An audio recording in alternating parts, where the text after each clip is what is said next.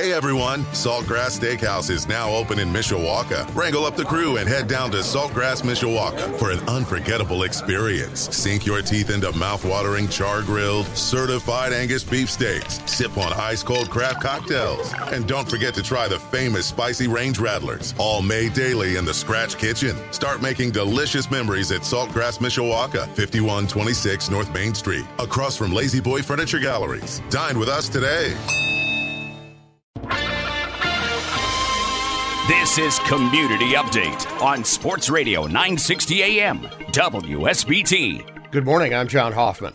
With Omicron surging across the community and across the nation and world, St. Joseph County Deputy Health Officer Dr. Mark Fox was back this week on WSBT 22's First in the Morning, Monday, with the latest. Dr. Mark Fox with us, the St. Joseph County Health Department, Deputy Health Director. It's kind of like Godfather 3. Every time you think you're out, we pull you back in.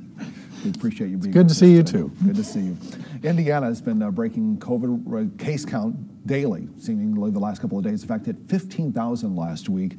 Are we doing any better? Is St. Joseph County mirroring that same sort of number? We're mirroring that here in the county. We had 4 record-breaking days last week, each day worse than the prior day. You know, our previous high had been about 475 cases in the county. That was before Thanksgiving, a year and a half ago almost. And we were over 500 4 days in a row last week. All Omicron? We don't know. I have to assume that that's the case, but you know what happens when you assume. So. Right. I've heard that saying. Hospitalizations, that is, of course, the next factor that you look at. Is the hospitalization rate rising at a similar rate? Fortunately, no, but it's not improving either. So before the holidays, we had peaked at about 168 people in the local hospitals. It had dropped in the period between Christmas and New Year's down to 130. We're at about 150 now. But it's been holding steady around 150 over the last week or 10 days. Does that tend to lean toward probably it's Omicron just because the hospitalization rate isn't matching the rise in COVID cases? Well, it's really the steep rise in cases that makes me believe that most of what we're seeing is Omicron, and I have no reason to believe that we're different than anywhere else in the state or anywhere else in the country in that regard. And in reality, with so many people doing the home testing and then just staying home and not reporting it, the number is probably much higher than that. Right. We had 3,300 cases in the county over the last week, and yeah, there are a lot of people that get home tests that we never hear about. Yeah. So we assume that it's 3 to 5 times higher than that probably, which means almost 5% of the county probably is infected currently. St. Joseph County Council is going to be discussing bringing the mask mandate back, and one of the people they say they're going to talk to for input is you. What are you going to tell them? Well, our guidance has remained the same really since the start of the school year. With the level of transmission that we've been seeing in the county, you know, we recommend that everyone wear a mask when they're interacting in public, especially in enclosed indoor spaces. So that hasn't changed. I think probably what's changed now is we would encourage people to wear the highest quality mask that they can. So, encourage and recommending, though, are not the same as mandating. They're going to ask for a mandate. Would you recommend going to a mandate? I think given where we are in the county, it would be wise for the county council to impose a mask mandate. But the authority for that rests with the county council. So I assume they'll ask the health department for our opinion. We think masks are important. If that will help slow the spread, then I think that's the right step to take. All right. A lot of middle and high schools schoolers are now eligible for the vaccine and the boosters. Some of them are getting COVID right now. What's the time frame if a child, for example, this 12 to 15-year-old comes down with the COVID cases we're seeing, and oftentimes asymptomatic or mild case, they're thinking I can go out and get a COVID shot right away. Should they wait? Is there a wait period that they should worry about? From a clinical standpoint, there's no need to wait as long as their symptoms have resolved and they're out of isolation. So early on, when vaccines became available, we recommended that everyone wait 90 days because there is some natural immunity, but also there was a vaccine shortage. We don't have that same vaccine shortage now, challenging that issue. So getting the booster as soon as you feel well enough probably is the right thing to do. It may not add a lot of additional benefit in the short term, but over the long term, the protection afforded by the vaccine is superior to what we're seeing with natural immunity. What about the people who are vaccinated and they've recovered from Omicron, as it was recently? There's kind of a growing theory that this could actually be good news in disguise. And the theory is so many people will get it, will actually reach some level of herd immunity, in essence, and therefore there are fewer places for the variant to land and then mutate. Is that true? Anything to that? Well, I think there are a couple different pieces there. One is people who have been infected with the Delta variant were not as well protected against getting infected with the Omicron variant. The reverse is not true. So Omicron seems to protect against infection against other strains. It's early data, but so the suggestion is natural immunity from Omicron is better than what we've seen with prior ones, so that's good news. Although Omicron is wildly contagious, the case fatality rate, so an individual infected with it is less likely to die, and I don't mean to sound cavalier in saying that, because clearly some people will be adversely affected, but it will affect vulnerable populations, people who are at risk from an immunity standpoint, very quickly, and so there will be some herd immunity achieved from that we hope will be long-lasting, and as you said, not give a foothold for subsequent variants to get a landing spot. Dr. Mark Fox on WSBT 22's First in the Morning. Indiana's governor is pleading with people to get vaccinated. Governor Eric Holcomb delivered his State of the State address Tuesday night before a joint session of the General Assembly.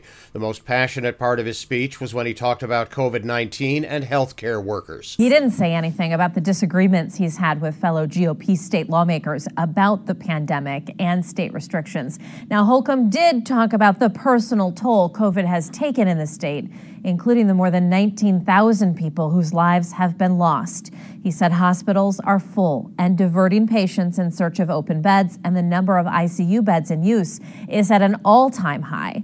He also thanked the 3 million Hoosiers who are vaccinated and getting boosted. You are a big reason our hospital network hasn't collapsed. We know that people getting vaccinated and boosted overwhelmingly stay out of the hospital, stay out of the ICU, and they don't die. If you haven't been vaccinated, I encourage, I plead, I beg of you to speak to your doctor and do so. I say this even if you've disagreed with every position I've taken, because I want us both to be around to continue to have those disagreements. The governor also thanked healthcare workers, who he said have put others above themselves to continue the battle against COVID. WSBT 22's Kristen Bean reporting. Most businesses across the United States right now are struggling to find workers, but there's one business where the shortage could have a devastating impact on future generations. Schools across the country are in crisis because of a shortage of teachers. Right now, it's a supply and demand issue. The supply of new teachers is not enough to fill the demand. Lisa Langfeld has been a teacher for 31 years. I think teaching encompasses a whole lot of things, helping people, helping the community, being with kids who are so excited to be in school. Unfortunately, there are fewer people with a passion like Langfeld. Experienced teachers are retiring or quitting, and universities aren't producing enough new teachers to fill open positions across the country. When there is a dwindling teacher pool, it's only going to hurt education in the state of Indiana. Seth Molnar is Director of Human Resources for PHM. He says over the past 2 years, teachers have been asked to do more with less. The shortage of subs, the shortage of classified staff, the constant flexibility that we ask of our teachers. We've really asked a ton of our teachers, and they've really responded, but it has been a struggle. Of course, this is a problem facing schools across the country. So for large school districts, we have to be incredibly creative in how we attract, retain quality teachers. I mean, that is our number one goal, is to get the best teachers we can in front of our kiddos each and every day. Molnar says it's helpful to have numerous colleges in our area that train teachers, and PHM has a robust student teaching program. Plus, Molnar says part of dealing with the teacher shortage is keeping teachers in the district. We really look at, how we support our teachers in the classroom, whether it's getting them the resources that they need to be successful, finding ways to provide professional development and ongoing, training, those types of things. So they are feeling supported along the way. And to cherish the part of attracting new teachers is pay. The base pay for a starting teacher is around the same across our area, give or take a couple $1,000s. But national numbers show base salary for teachers is low compared to other careers for college graduates. And while pay is an important factor, it's not the only factor. Until our legislators, until our officials begin to realize that not only is it pay, but it's morale. Bring education back to being a respected profession once again, and I believe we'll see an uptick. She points to legislative changes over the last decade that have not only made the job more difficult, but have also chipped away at the trust that communities have for their teachers. And while the answer to this teacher shortage crisis is not one-dimensional, Langfeld says it's up to all of us to fix it for the sake of our children. We need our parents to help us with that. We need our community to help us with that. We need our legislators to help us with that. We need to provide the very best environment where our teachers feel trusted, our teachers feel respected, and our teachers feel valued. In nearby Edwardsburg, they too are feeling the teacher shortage crisis, but the superintendent tells me all positions were filled at the beginning of the year.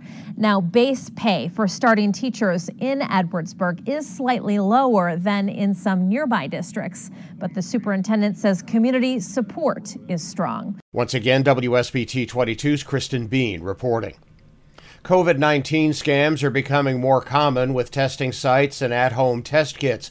People are now reporting that identity theft could be related to personal information being shared to non-credible testing sites from fake at-home testing kits. Some have even reported at-home testing kits costing more than $50 each. Michigan's Attorney General is warning us all to be on watch. There are a few ways, like asking your doctor for recommendations or checking your local health department's website for authorized testing locations. People are reporting that identity theft is related to scammers creating their own pop-up COVID-19 testing sites or fake at-home testing kits. You typically give out some of your personal information to be authorized to receive a test. But scammers are now asking for additional information like your social security number. State leaders are now warning people that these scams are real and should be reported if you come across one. With rising COVID numbers and rapid tests becoming scarce, officials recommend researching prior to visiting a COVID-19 testing site. What we're worried about is that people will just see some place that's close to them and think that they're going to go there and get a free test, and then all of a sudden, there's some enormous charge. No one should have to be charged for this. If you think you have been victimized by a COVID-19 testing scam, make sure you report it to the Better Business Bureau. WSBT 22's Ashley Dagger reporting. St. Joseph County will no longer be odd man out. Tuesday night, the county council approved the coroner's ARP funding request to establish a county morgue. The approval will also benefit other counties in our area.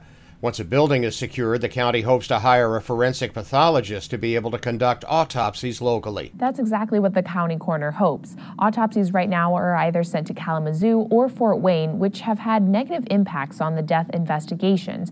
Another downside to not having a morgue in the county is that it poses a health risk to the living as the pandemic continues. COVID-19 can still be spread even after a person dies, only adding on to why the St. Joseph County coroner was relieved when she learned her office will be getting American Rescue Plan funding for a morgue.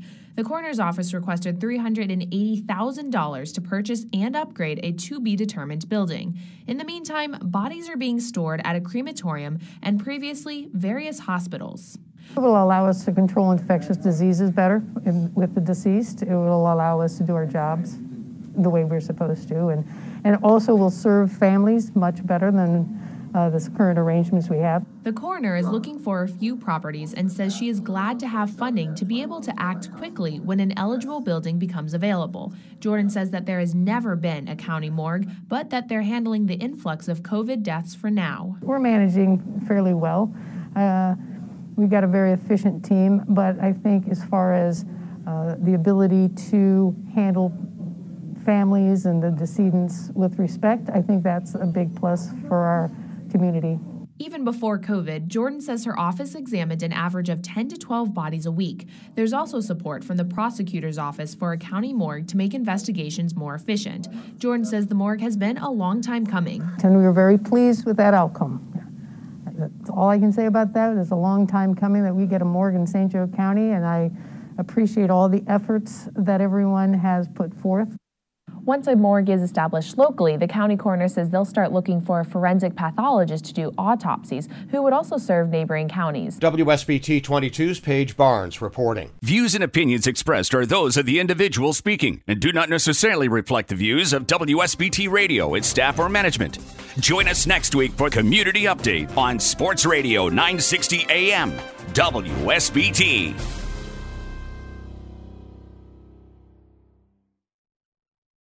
Hey everyone, Saltgrass Steakhouse is now open in Mishawaka. Wrangle up the crew and head down to Saltgrass Mishawaka for an unforgettable experience. Sink your teeth into mouth-watering char-grilled, certified Angus beef steaks. Sip on ice-cold craft cocktails. And don't forget to try the famous spicy range rattlers, all made daily in the Scratch Kitchen. Start making delicious memories at Saltgrass Mishawaka, 5126 North Main Street, across from Lazy Boy Furniture Galleries. Dine with us today.